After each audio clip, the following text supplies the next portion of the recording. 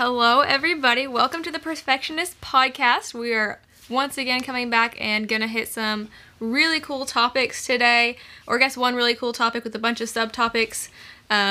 Welcome to the channel, Mr. Daniel Akinpelu. Hi, everybody. Daniel, who are you?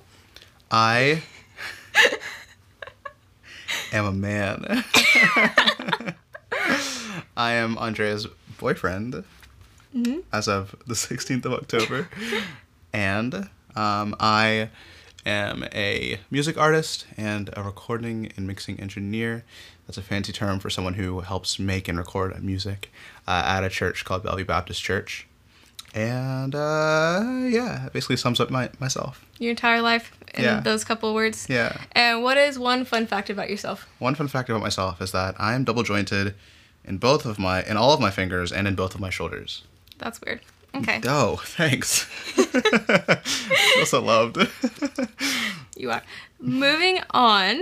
So today's topic is shallow Christianity, and we're just going to kind of dive into a couple passages here, going into like what authentic Christianity versus shallow Christianity looks like, and how you can spot that in yourself and in others around you that you allow to influence you. And so today, Daniel, you have a couple passages here that you wanted to dive into. So what is authentic Christianity? That's kind of what we're going to dive into today. Right. So I think really to first kind of discuss what shallow Christianity means, I think it's really important to first define what authentic Christianity actually is. So the two passages that we've pulled up are Colossians 3, 5 to 10, 12 to 17, and also just reading out of Galatians 5, from basically verse 16 to 26. So starting in Colossians 3, I'm going to read just a little bit of it, and then we can talk about it some more. But there's kind of a list off. It starts with, "Put to death, therefore, what is earthly in you, sexual immorality, impurity, passion, evil desire, and covetousness, which is idolatry. On account of these, the wrath of God is coming. In these you too once walked when you were living in them, but now you must put them all away. Anger, wrath, malice, slander, and obscene talk. Do not lie to one another, seeing that you have put off the old self with its practices, and have put on the new self, which is being renewed in knowledge after the image of its creator." Yeah, so those are some really cool, there's so many, sermons that you could pull out of those couple of verses. And so I think we have a couple just points that we found in these here. Let's see, which ones you read all the way to 11? I just read, to 10. Okay. So out of those verses, what are some main points there that you see authentic Christians, or even not authentic Christians, what would you summarize those verses for the listeners? So really, I think the best way to kind of categorize those verses is by saying that it demonstrates that authentic Christianity reflects the heart of Christ. I think a lot of these things that are outlined in the first couple verses in Colossians 3 really sum up the heart of Christ, honestly. That's pretty straightforward. He wasn't operating in anger all the time. He had righteous anger, but that's kind of a completely different thing. Mm-hmm. He wasn't wrathful. He didn't slander others around him. He was careful and respectful with the things that he said. He didn't have any obscene talk. He didn't lie. He just kind of he stuck to all these different practices. Yeah, I like how that kind of goes to verses 9 and 10. "Do not lie to each other, since you have taken off your old self with its practices and put on the new self, which is being renewed in the knowledge of the image of its creator." So that's we're being renewed. We are created in God's image. So that kind of goes back to being in the image of Christ as well. I really love that. And then the next verse is here. We have 12 underlined. Right. Do you want to read that? Do you want me to? Yeah, no, I totally got it. Okay. So verse 12 says, "Put on then, as God's chosen ones, holy and beloved, compassionate hearts, kindness, humility, meekness, and patience, bearing with one another." This is verse 13. "Bearing with one another, and if one has a complaint against the other, forgiving each other. As the Lord has forgiven you, so you must also forgive." And then 14 is kind of like a summary passage that says, "And above all these things, put on love, which binds everything together in perfect harmony." And so the next thing that I think is really important that defines authentic Christianity is that authentic Christianity mirrors the one who chose us. So if God has chosen us and we are chosen by him, as verse 12 says, put on then as God's chosen ones, holy and beloved, then we should mirror him, the one who chooses. That's so rich and so good. This is really a tough one. Bear with each other and forgive one another. If any of you have a grievance against someone, forgive as the Lord forgave you. And I think that's so hard to do. Yeah. That's just like straight facts right there. And like we don't even need to dive into it because it's just so black and white. Like forgive and love and get along with each other. Have unity. And that's authentic Christianity, because a lot of times we'll see in like churches, and it's sad to say, but there are a lot of Christians who hold grudges against each other and who refuse to forgive each other because of petty things. And it's not authentic, and it leaves out the authenticity of Christ and kind of makes you shallow. And it also like kind of blocks out people who would potentially come to the faith. Yeah. I don't know how to word that very well, but deters is the word. Deters people who would come to the faith because they see this shallowness in people and they don't want it. And so authentic Christianity is just love and unity and forgiveness. And it's truly, really beautiful. Right. And off that, this is not something that's in the notes, but I think oftentimes from those who are outside of the church looking in at believers, one big thing that they say and point out is that we're a bunch of like we contradict ourselves, like we're a bunch of hypocrites. Yes, hypocrisy. But I think if in all actuality we loved one another as we're commanded to, as authentic Christians should, and we do like what verse 13 says, forgive each other as the Lord has forgiven you, and we remember that we each individually need that same grace that we need to extend to other people, then a lot of that hypocrisy would go away. I mean, it wouldn't be present. And so I think that's a huge mark of authentic Christians. It is. And it goes back to, like, he lists off several traits: compassion, kindness, and humility.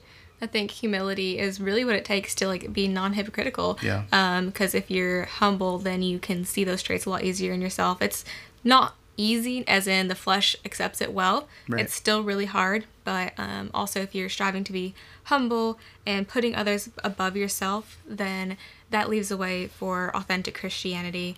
Whereas if you're more prideful and thinking about just yourself, then you're going to be more shallow just naturally. Right. And I think, let's see, verse 16 is the next point we have here. Right. Let the message of Christ dwell among you richly as you teach and admonish one another with all wisdom through psalms, hymns, and songs from the Spirit, singing to God with gratitude in your hearts. So we have in this next point, authentic Christianity imbues God's word. And so I had a little vocab lesson this morning. Could you remind me again what imbue means? Yeah, basically it is to be completely indwelt with something. So authentic Christians hide God's word in their heart, and from the tone of this verse 16, it sounds like from that study of God's word, from hiding it in their heart, it literally just naturally flows in casual conversation regularly. Like the way that this is communicated is that it should be a lifestyle. You should be greeting one another with a holy kiss. That's out of Colossians 3, but it says teaching and admonishing one another in all wisdom, like as a regular practice, singing psalms and hymns and spiritual songs with thankfulness in your hearts to God. So authentic Christianity is just a reflection of one's heart, like really at the end of the day. And if you're hiding God's word in your heart, then your natural response is going to be to lift others up and to greet one another with psalms and hymns. And I think that's just really cool, because if you are able to live in the Spirit, and I notice times in my life when I'm really close to God, like the Spirit will be, and I have his word hidden in my heart, he'll just lay on me like a word of encouragement for someone, and it's literally so amazing. And people have done it to me. They'll be like, text me or call me and say, hey, God had you on my heart. Is there anything I can pray for you? And I think, and Daniel does this a lot too. He asks if he can pray for anything specific for me. And I think that's just something we should do as believers for everyone we come across, like even your waiter, your waitress, whoever you run across. Like if the Spirit is in you and you're dwelling with God and imbued with God's word, you're going to be more in tune to the Holy Spirit moving, and it's just amazing to see what God can do when you are open to that. Let's see, the last little verse here, well, not little, that was here, well, not little, that we have highlighted in this specific passage for this topic is Colossians 3:17. Do you want to read that? Sure, yeah. So, fun fact, this is actually my life verse. It was my lock screen for the longest time, but it says, "And whatever you do, in word or deed, do everything in the name of the Lord Jesus, giving thanks to God the Father through him." Yeah, and so what you had drawn out of that this morning was authentic Christianity is when our motives are informed by Christ. And so what does that mean, like, your motives behind things? Oh, what do you mean by that? So, okay, so it's kind of interesting. Like, even if you're doing all of the right things, like you're saying the things you're supposed to be saying, your actions are basically what you think they should be, like what they ought to be as a Christian. If your actual motives, the reason behind why you're doing those things, are still rooted in pride, then it's not authentic Christianity. It's just you going through the motions. And I think that really plagues the modern church. Honestly. Agree. Yeah, it gets so easy to get caught up in the go to church on Sunday cycle. And that's the only scripture reading you get, which is great. We should all go to church. We're not supposed to forsake the body of believers. Right. But also, it's a lot more than that. It's a relationship, not just a routine. And yes, you should bring Christ into your routine, but also you need that relationship with Christ. And you really need that to change your motive and to let God move the desires of your heart and lead to the desires of your hearts. Right. And kind of going back to verse 16, like like you were basically just saying, like if the word of God is dwelling in your hearts, then it's going to change your motives. You know, like now that you're being regenerated, you're no longer the same creation. That will naturally just shift. It's a process, and sanctification is a process. But the more that you dwell and walk with Christ, the more those motives will change. You take off your old self and put on your new. Right. As it said earlier in that chapter, I think. So that's kind of what we have for that Colossians. I highly recommend that you guys study, and if you get a chance and have a Bible near you after this, go and read all of Colossians 3. It's just so full of good and amazing stuff. And then in parallel with that, so we went over authentic Christianity reflects the heart of Christ, and it imbues God's word, and it's motives are informed by Christ. So we see that we're supposed to have Christ in us. And what happens when we have Christ in us and when we're walking in the Spirit? I think we've got Galatians next. Yes. That kind of parallels to that. Yeah. What verse do we start off on? I think we have 16. Oh, yeah. 1 and then 16. Yeah. 1 first and then 16. Right. So, just a quick kind of aside before getting to 16. Verse 1 talks about, "For freedom Christ has set us free. Stand firm, therefore, and do not submit again to a yoke of slavery." So I think I pointed this out to you earlier, is that one mark of authentic Christianity is that you're no longer submitting to the sins that you were once held captive to before Christ. So if you have come to Christ and you've put your faith in him, but that's not really fostering any life change, then I would challenge you to really look at your faith and see if you really do believe that Jesus is Lord and that you love him. And I completely believe that you can get saved at a young age and then just grow apart from Christ because life moves on and life gets crazy. Right. But you can always rededicate and come back to Christ. When we draw near to him, he draws near to us. And so I highly encourage you, to what was that? I said James 4.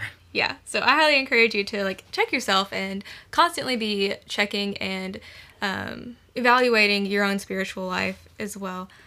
So then we move on to verse 16.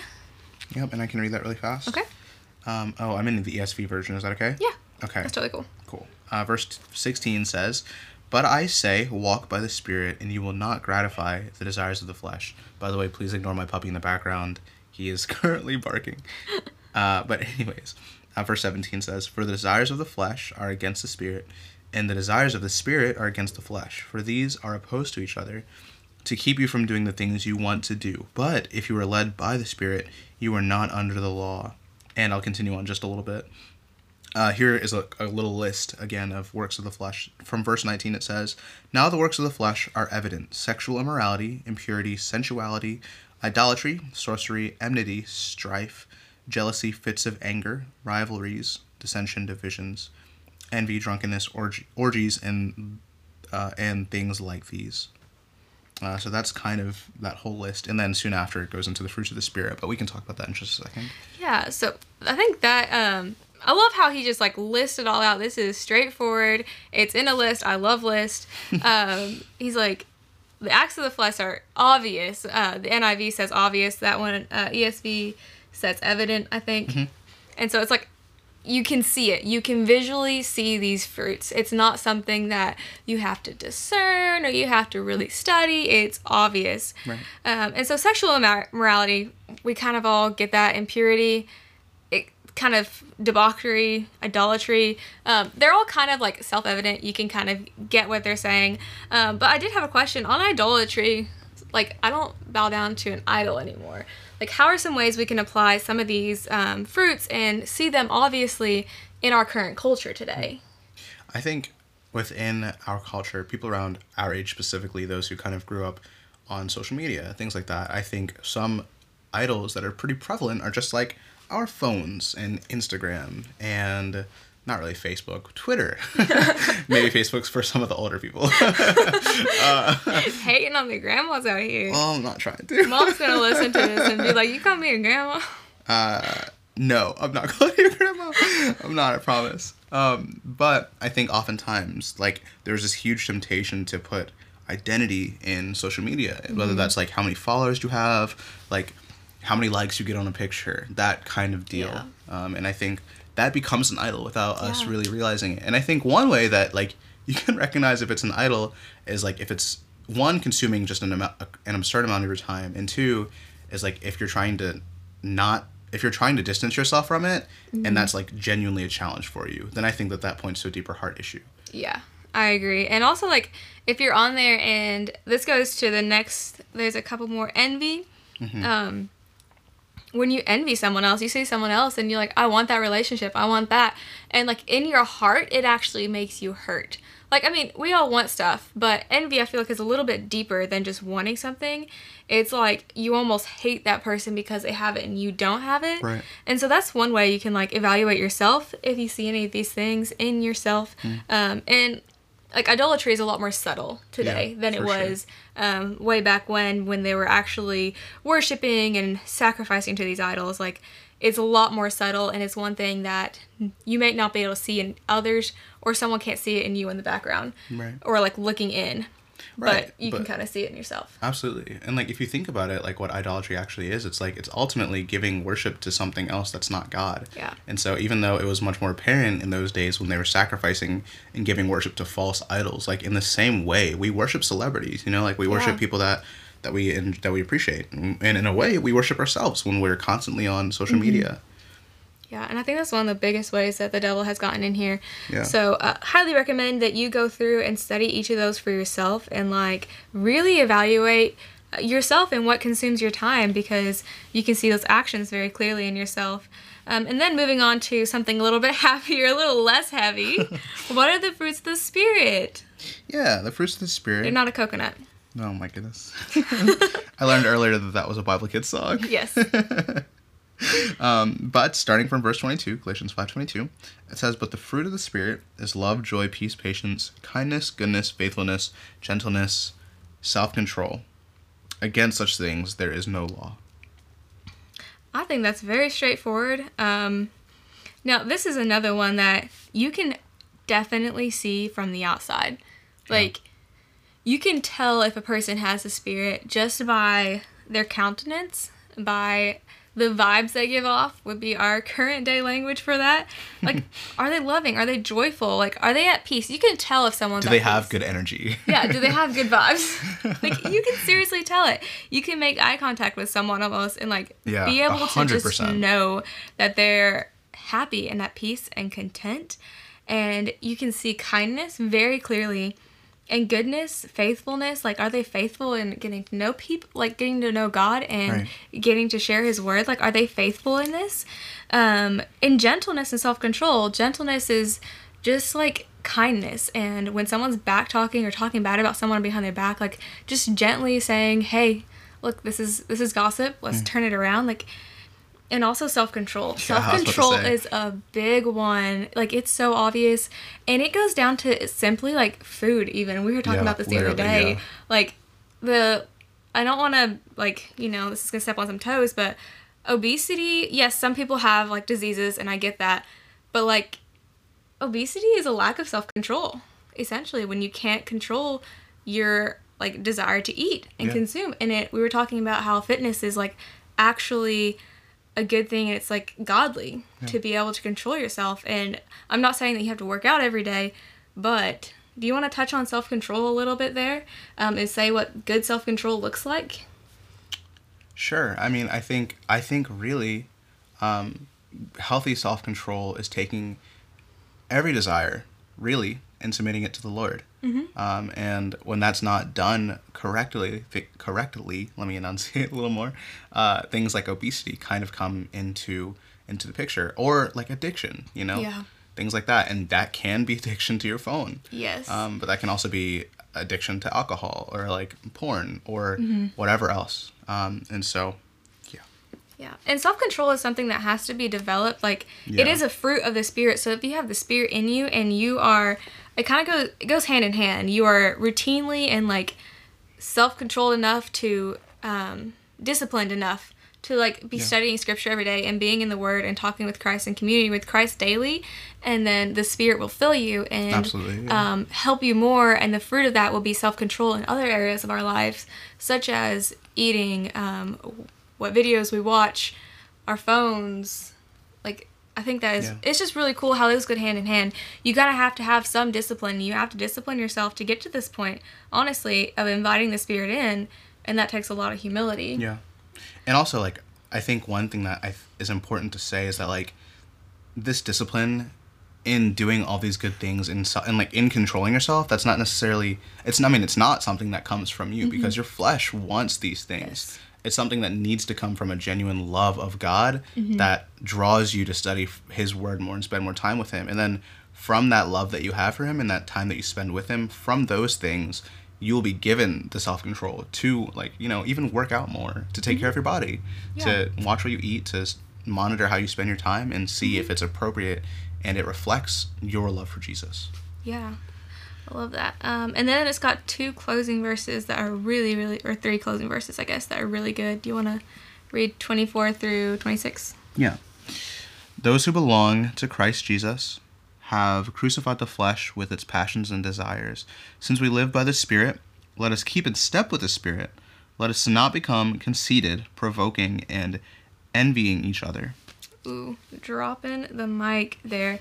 So that's just... It's very straightforward. Those who belong to Christ Jesus have crucified the flesh with its passions and desires. Right. So crucifying your flesh, you're not actually taking a knife and stabbing yourself. At least that's not what I think that means. Wait, you're not. Have you been stabbing yourself this whole time? Maybe I need to do that so that I can get more of the fruits of the Spirit. Maybe we should have a conversation. I think we might. So what does it mean to crucify the flesh? Like, our flesh has been crucified with Christ. I think really it's dying to those desires, like completely putting them off. Yeah. Can I do that on my own? No, absolutely not. That's something that you need to do by the Spirit. Exactly. Only by the Spirit. Love that. I have a note in my Bible here. It says, my flesh has already been crucified with Christ. Like, on the cross, Christ took all my sins. On the cross, Christ broke those chains. Right. It's not up to me. And I don't know, some of y'all know me pretty well. Some of you know me just by social media and word of mouth. Maybe some of that's not good word of mouth, but some of y'all know me. And I've been struggling with humility lately. That's a big lesson God has taught me in the past couple of months. And I've had some super cool mentors kind of walk me through that with a lot of good resources. So if you want some resources on that, you feel convicted about pride, let me know and I'll give you some great books to read or listen to. But one of those books was Humility by Andrew Murray. And a couple things he said in that book was, at the very end, I was listening to it, I was like, okay, how can I be more humble? How can I be more humble? At the end, he hit me with this big rock, was like, you can't be. It's all Christ. Like, that's good. You can't make yourself humble. All you have to do is come to the foot of the cross brokenhearted, and Christ will fill you. You got to empty yourself first, but you got to invite Christ in. Like, you invite Christ in, and another analogy I like is Christ stands at the door and knocks. He doesn't ask you to clean your house first before you let him in. That's so good. And so you might have some of that pride in yourself, but Jesus doesn't care. He's like, let me in anyway. There's enough room for me. I'll help you clean it out. And so that's really, really cool there. Let's see. Let me see my other notes. So in summary, how would you summarize like those two passages? What are some questions we can kind of ask ourselves to evaluate whether or not we are living authentic Christianity, or if we have become shallow Christians, or even people that influence us? Again, this is something that you can use if you are thinking about dating someone, if you're surrounding yourself with types of friends that are going to be a huge influence in your life. This is some great questions to kind of see, are these authentic Christians that I want in my life, like that I will want to take advice from? So what are some questions we can ask ourselves? I think some practical questions are just kind of like rephrasing what we just talked about, honestly.